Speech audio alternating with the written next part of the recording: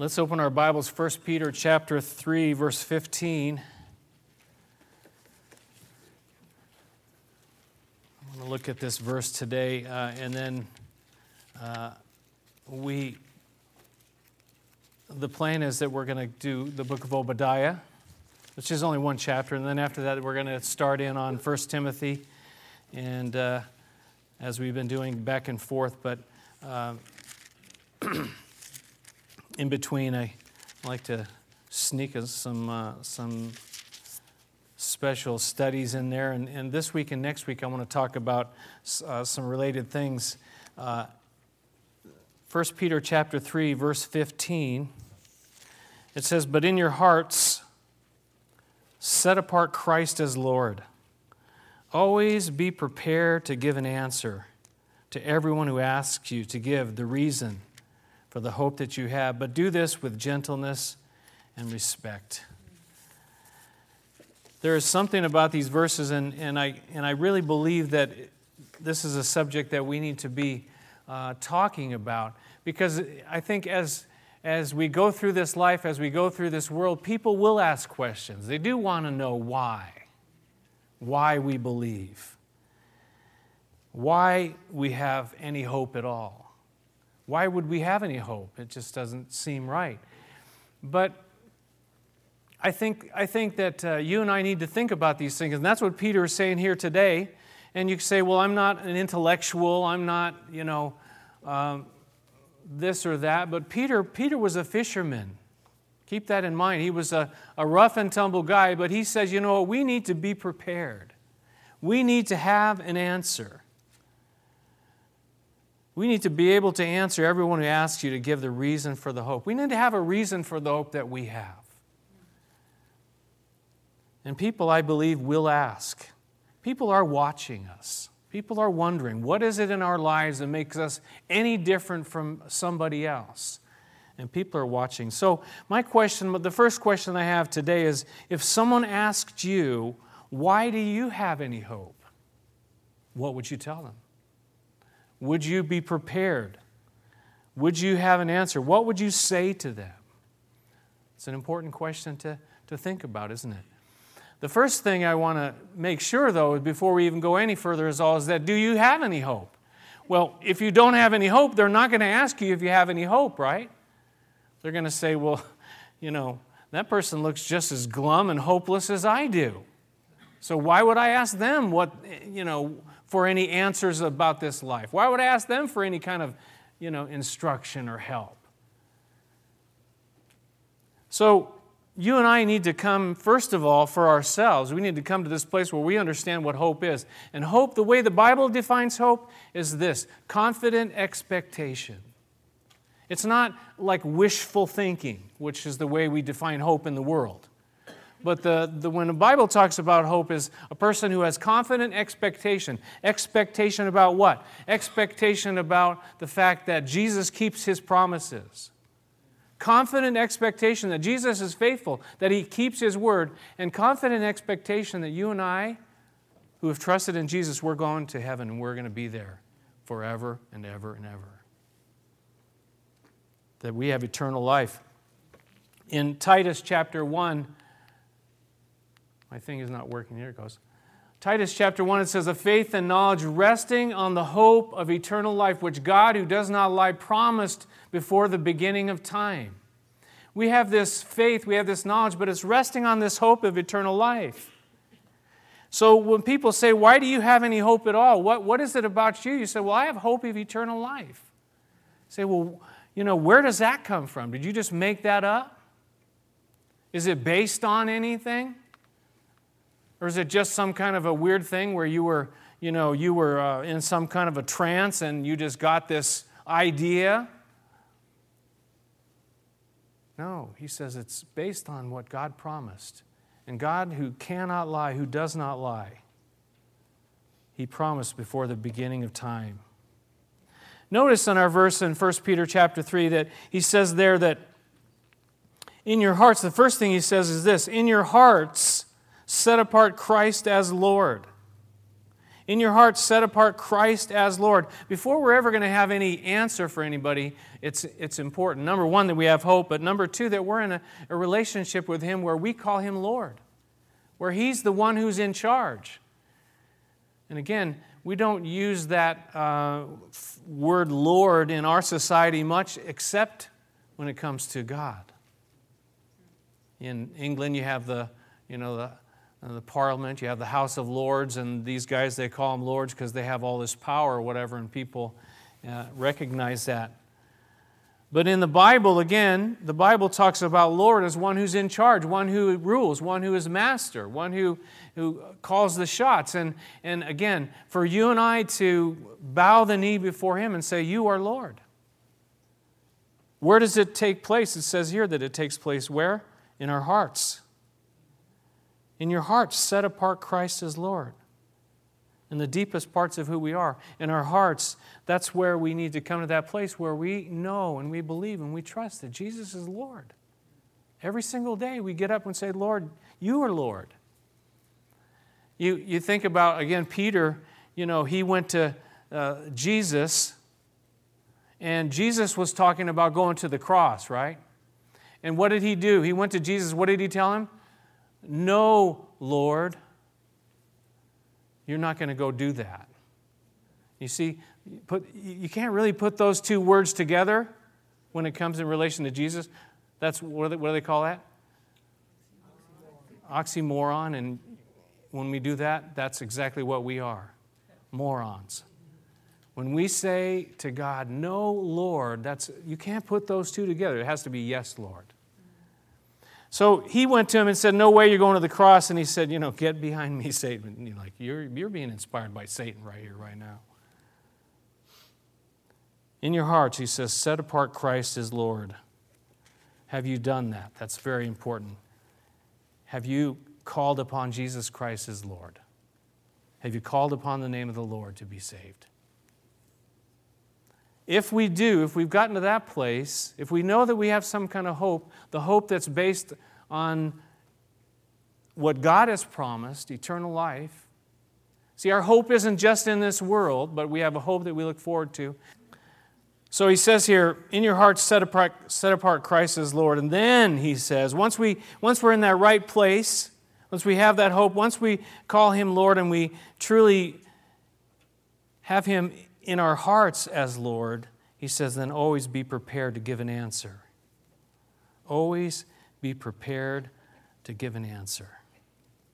Always be ready. He wants us to be ready. You know what? I've read an interesting book about, children who get to their high school years and they get to college years, and this person's proposition was that they weren't really ready. They didn't really know what they believed and why they believed it. And they faced disaster in many cases. Now, you and I are really no different. You and I really need to know why we believe. We need to know what we believe.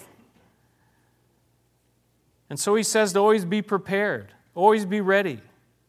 We know a lot of things about a lot of things, but do we know what we believe? Do we know why we believe it? Is it based upon truth? Paul said to Timothy, and we'll get to this at some point in time, he said, be prepared in season and out of season. Whenever a situation might arise, are you prepared? Do you know what it is that you are talking about? Say, well, I'm not a preacher. I don't really need to know. No, we're all preachers, really. We're all people who can share the truth and the light. And I think Orlando said something about that you and I, while we're here, we're to be these lights. Well, we need to know what we're talking about. Again, it's not. I'm not talking about us all being intellectuals, and some of us are intellectuals. Not me, but some of you are, and that's good too. But we're each different. But we need to know for ourselves what it is to be prepared in season and out of season, whenever the time might come up. And I want to say to you, though, that he says to have Christ set apart as Lord, but then he talks about this idea of being prepared to give an answer. It's not just the heart, but it also includes the mind. It is not a blind faith, I want to say, but it's a reasonable faith. When I say reasonable, it's something you can reason. You can use your mind. We don't just say, I just believe it, and I don't really know why I believe it. I just blindly stumble ahead. No, we believe, but it's based on truth. It's based on different factors. It's based on different things. And he says here that we should be prepared to give an answer, to give an answer for the hope that we have. Blind faith is not a good idea, right? But to have an answer for people that people would ask us, be ready to give an answer for the hope. Now, there's a whole subject, there's a whole category that this is relating to in terms of, there's a title for it. It's a whole field, really. Does anybody know what it's called? Apologetics, right. And this word where he says here, always be prepared to give an answer. This word answer is the Greek word apologia, which is where we get our word apologetics. And it's not the same as apology. We're not giving an apology in the sense of the way we understand the word apology, right? We're giving an apologetic, which means a defense. We are giving a defense. We're prepared to defend our faith. We're prepared to defend our hope, because if we're really not ready to give an answer and someone comes along and starts shooting us down, what's that going to do to us? You see, I believe in apologetics, number one, for ourselves. Number two, for the people that ask. See, did you understand what I mean? I believe it's important for us to remain strong because we know why we believe. And secondly, for those people that would ask.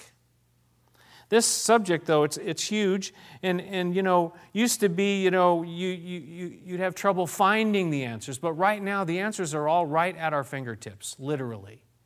Is that true? Where? On the internet, right.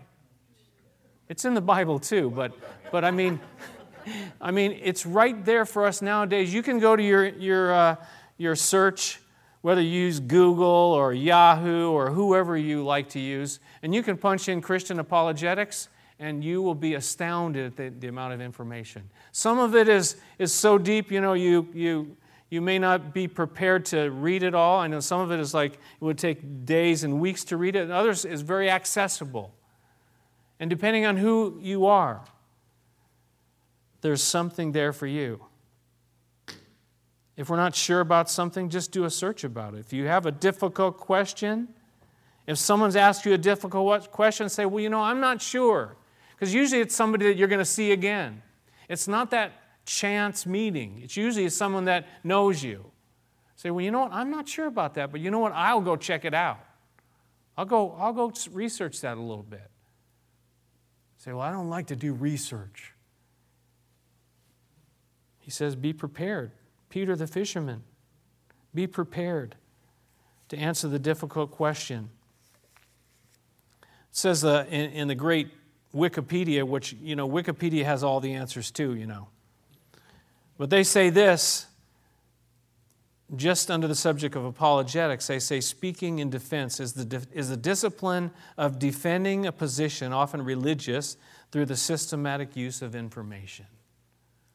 You've got to get some information. If you don't know the answer, find the answer. Check it out. They go on to say this, apologists have based their defense of Christianity on historical evidence, on philosophical arguments, and arguments from other disciplines, and others, as I'll say in a few minutes. Do you know of any apologists? Can anybody? Ravi Zacharias is an apologist, right? Any others come to mind? Who?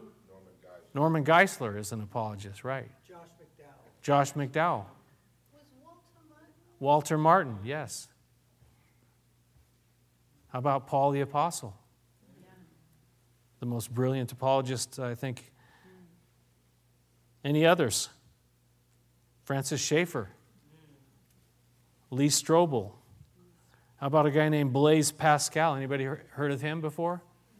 He was a mathematician. He was a physicist. And he was a philosopher. Well, let me read to you what he wrote. He said this: men despise religion. They hate it, and they fear it is true. To remedy this, we must begin by showing that religion is not contrary to reason. That's powerful. It's not just some blind faith, just some stupid whim that I'm believing. No, I'm believing a faith based on facts and history and on the Word of God.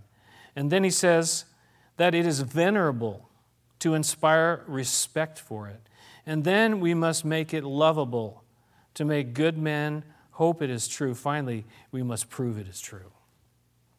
There's Blaise Pascal in the 1600s. He's the guy that said, that within every person there is a God-shaped hole within us that only God can fill. One more quote from Wikipedia, and I like this too. He says, many Christian apologists also note, this is from the category Christian apologetics, many Christian apologists also note, however, that the gospel is the best defense and living a life according to the tenets of Jesus' teachings is the best argument. The gospel and your lives, my life. Because if they don't add up, it's not, we're just speaking words, right? If we're not speaking the truth and living the truth. R.C. Sproul, he's another one. How many of you heard of him? He's another apologist as well as a preacher. But he talks about this verse in 1 Peter 3:15. He says this: the defense of the faith is not a luxury or intellectual vanity. He says it is a task appointed by God that you should be able to give a reason for the hope that is in you as you bear witness before the world. It's not a luxury. We need to know why we believe. We need to know what we believe. We need to know why we have any hope. Does apologetics save people? No, I don't think so. Might answer their questions. It can help some people, again, but you cannot argue someone into the kingdom of God. You can't do it. Begin, as I said, the first thing that I think is important is for ourselves, and then for others. So number one, what is our hope based on? Well, I want to say this, that it's based upon the Bible. It's based upon the Scripture, because this is really where we start. Now, it's not our only basis, but it is the strongest and the first basis that we base our faith and hope upon. Next week, I'm going to talk about why we can trust the Bible. So we're going to talk just about that. Why do we trust the Bible? Can we trust the Bible? Is it a book that we can trust? But God's Word, this is the foundation. It's got to be the foundation. The questions that we ask and the questions that people will ask and statements they'll make is, how do you know that it's God's Word? And where did it come from? Can we trust it? And those kinds of questions. But I want to say that we put a very high priority on God's Word here. It's because that is our foundation. Because the Bible says that it is living and active. It's quick and powerful. Sharper than any two-edged sword, able to pierce even to the dividing asunder of soul and spirit, to get right into the heart of people. This Word of God is very powerful. This is what we base our hope upon. The promises of God that are found in this book. Absolutely essential. It is the foundation. And again, we'll talk a lot more about that next week. That's number one. It's an objective foundation built upon this book. But this hope that we have is also subjective as well. It's an objective faith, but it's also a subjective faith where we have a life, have our lives been changed. Our own testimony. The fact that God has done something in our lives that we have this testimony of a changed heart. Well, the fact that I do know God in my life. It's not just some intellectual thing. But I know inside my heart, I know inside my life that God has done something for me. He's changed my life. I can say that without a shadow of a doubt. If someone asks me what's going on, well, number one, the Bible says that Jesus came. The Bible says that Jesus died on a cross for our sins. The Bible says that He rose from the dead, and that if we put our trust in Him, He'll save us. He'll do a work. But I can also say, you know what? And I did that. I trusted in what Jesus did. And you know what? He did what He said He would do. He saved me. He took me up out of the mire and the muck and the pit that I was in. And He saved me and He changed my life. And He has given me hope that I never had before.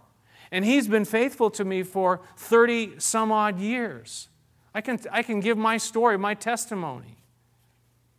It talks about defeating the enemy in the book of Revelation. And how did they do it? They did it, number one, by the blood of the Lamb, and by what else? The word of their testimony, because they knew the truth. And they experienced the truth. Have you experienced the truth? You can share that with somebody. Why do you have any hope? Well, number one, the Bible says this. And number two, I know it by experience. I know it in my own life. Now, I want to be careful about that because some people, that's all they talk about is their own experience. It's not based upon anything. Your experience and my experience must be based upon the foundation of the Word of God. Or we're just like going off weird stuff. A lot of people have a lot of experiences, don't they? Well, it doesn't mean that it's based on the truth. Number three, we have the Word of God, we have our own testimony of truth, but number three, we have history as well to look at. The historical facts of the Christian faith. The historical facts of the history of the church. This is not something brand new, right? This is something that has stood the test of time. This is the history of the church that Jesus Christ came and He changed the whole world. The whole world was changed more by this one man than any other person in history. People will argue with you about that, but that's foolish. It's foolishness to argue. Jesus Christ changed the world. Just as much as He changed my heart, just as much as He changed me. He changed the world. How can you argue with that? Well, you can.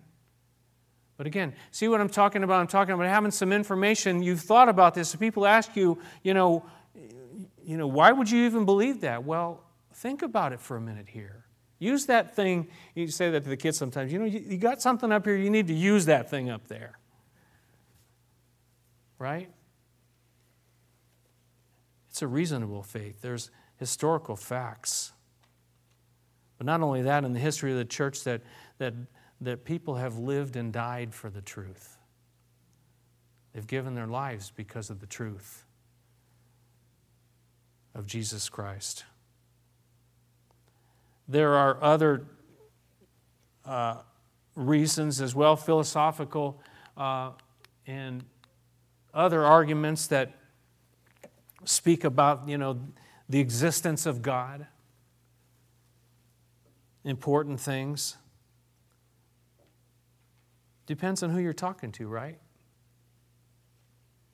Somebody asks you, why do you have any hope? And they just want to know, they want some hope in their lives. You're not going to launch into some, 5-hour philosophical argument. And they're going to go like, sorry, I just wanted some hope in my life.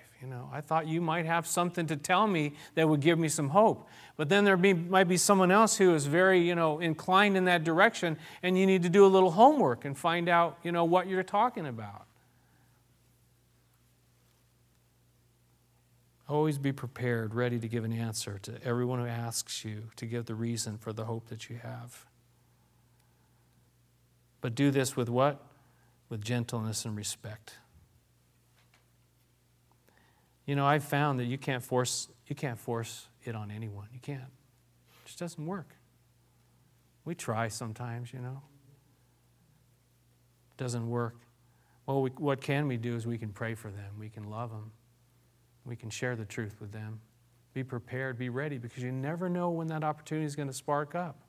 You never know when someone's going to say, like, what? Those opportunities, they come, you know, at sometimes I think the oddest times, right? When all of a sudden somebody asks you a question, you go like, wait a minute. I don't have my Bible study ready. But, you know, those are the opportunities that God, I think, brings into our lives that we need to be ready for when, like Peter says, be ready to give an answer for the hope that we have. Why do you have any hope?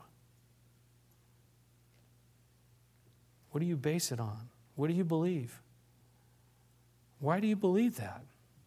You just come up with that yourself? No. But first we pray. Talked quite a few months back about praying for souls, you know, and I hope that you're still praying for souls. And again, just pick 1 or 2 or 3 people and pray for them who don't know Jesus. Pray, and I find that you need to be a little creative to do this, because you can't say the same prayer every day. You get kind of like repetitious, right? But pray for them that, you know, today that God would show them His love.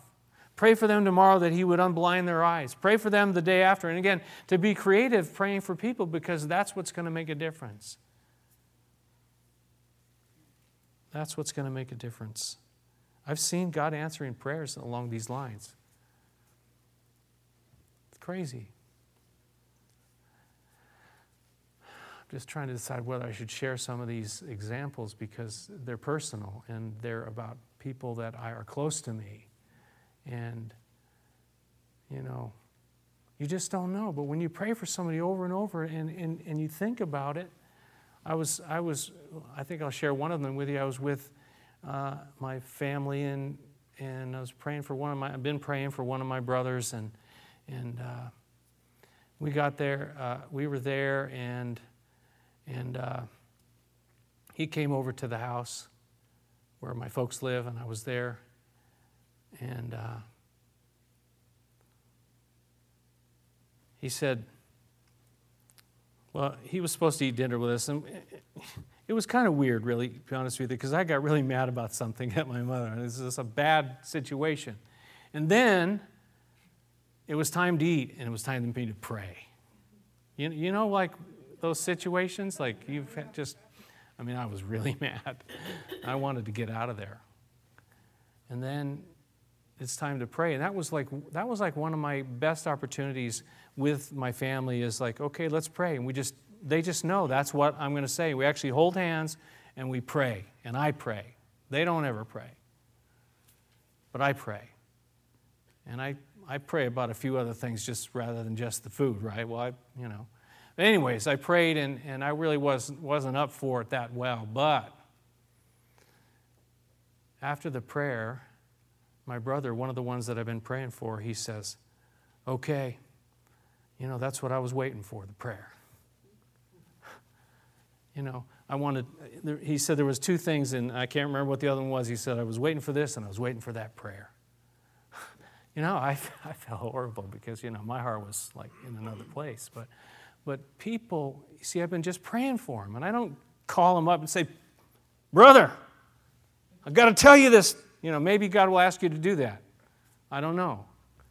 But if you've been praying for someone, then looking for those opportunities, and then they have a question, they might ask you. Or maybe they just want to hear you pray.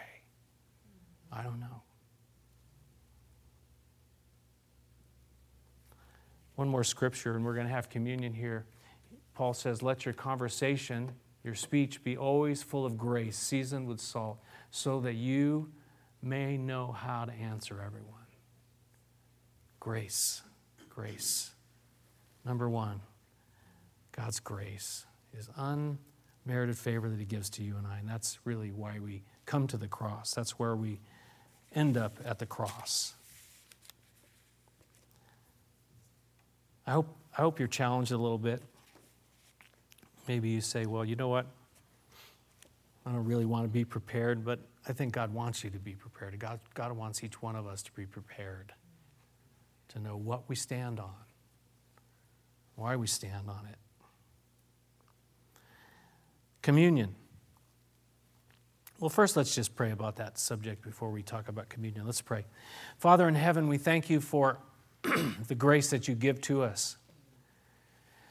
Father in heaven, we thank you that you have saved us as we have called upon the name of Jesus. Father in heaven, we thank you that you've changed our hearts and you've also changed our future. That because of what Jesus did, and because we've trusted in that, we have a future that is very bright, and we have a hope of eternal life. We have a hope of heaven. And Father, I pray for each one of us that you'd give us those opportunities in this world to shine a little bit of that light. I pray that you'd give us boldness to speak, even when we're scared to death. I pray that you would help us be prepared to let someone know, listen, I believe in Jesus Christ, and this is why. I believe in Jesus, and this is what he did.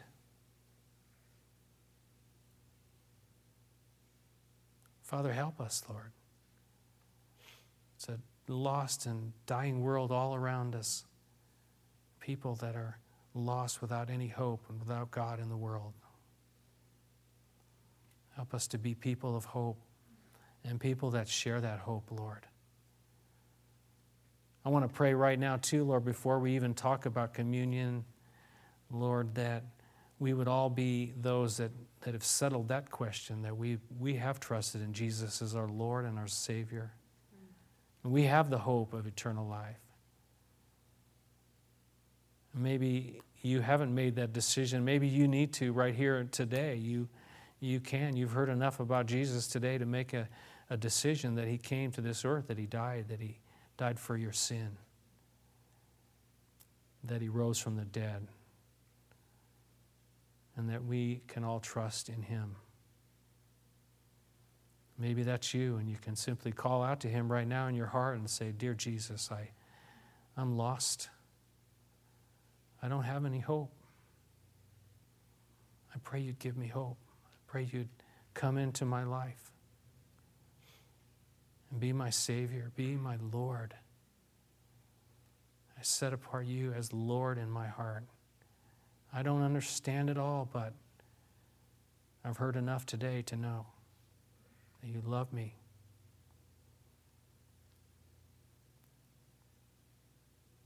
In Jesus' name we pray. Amen.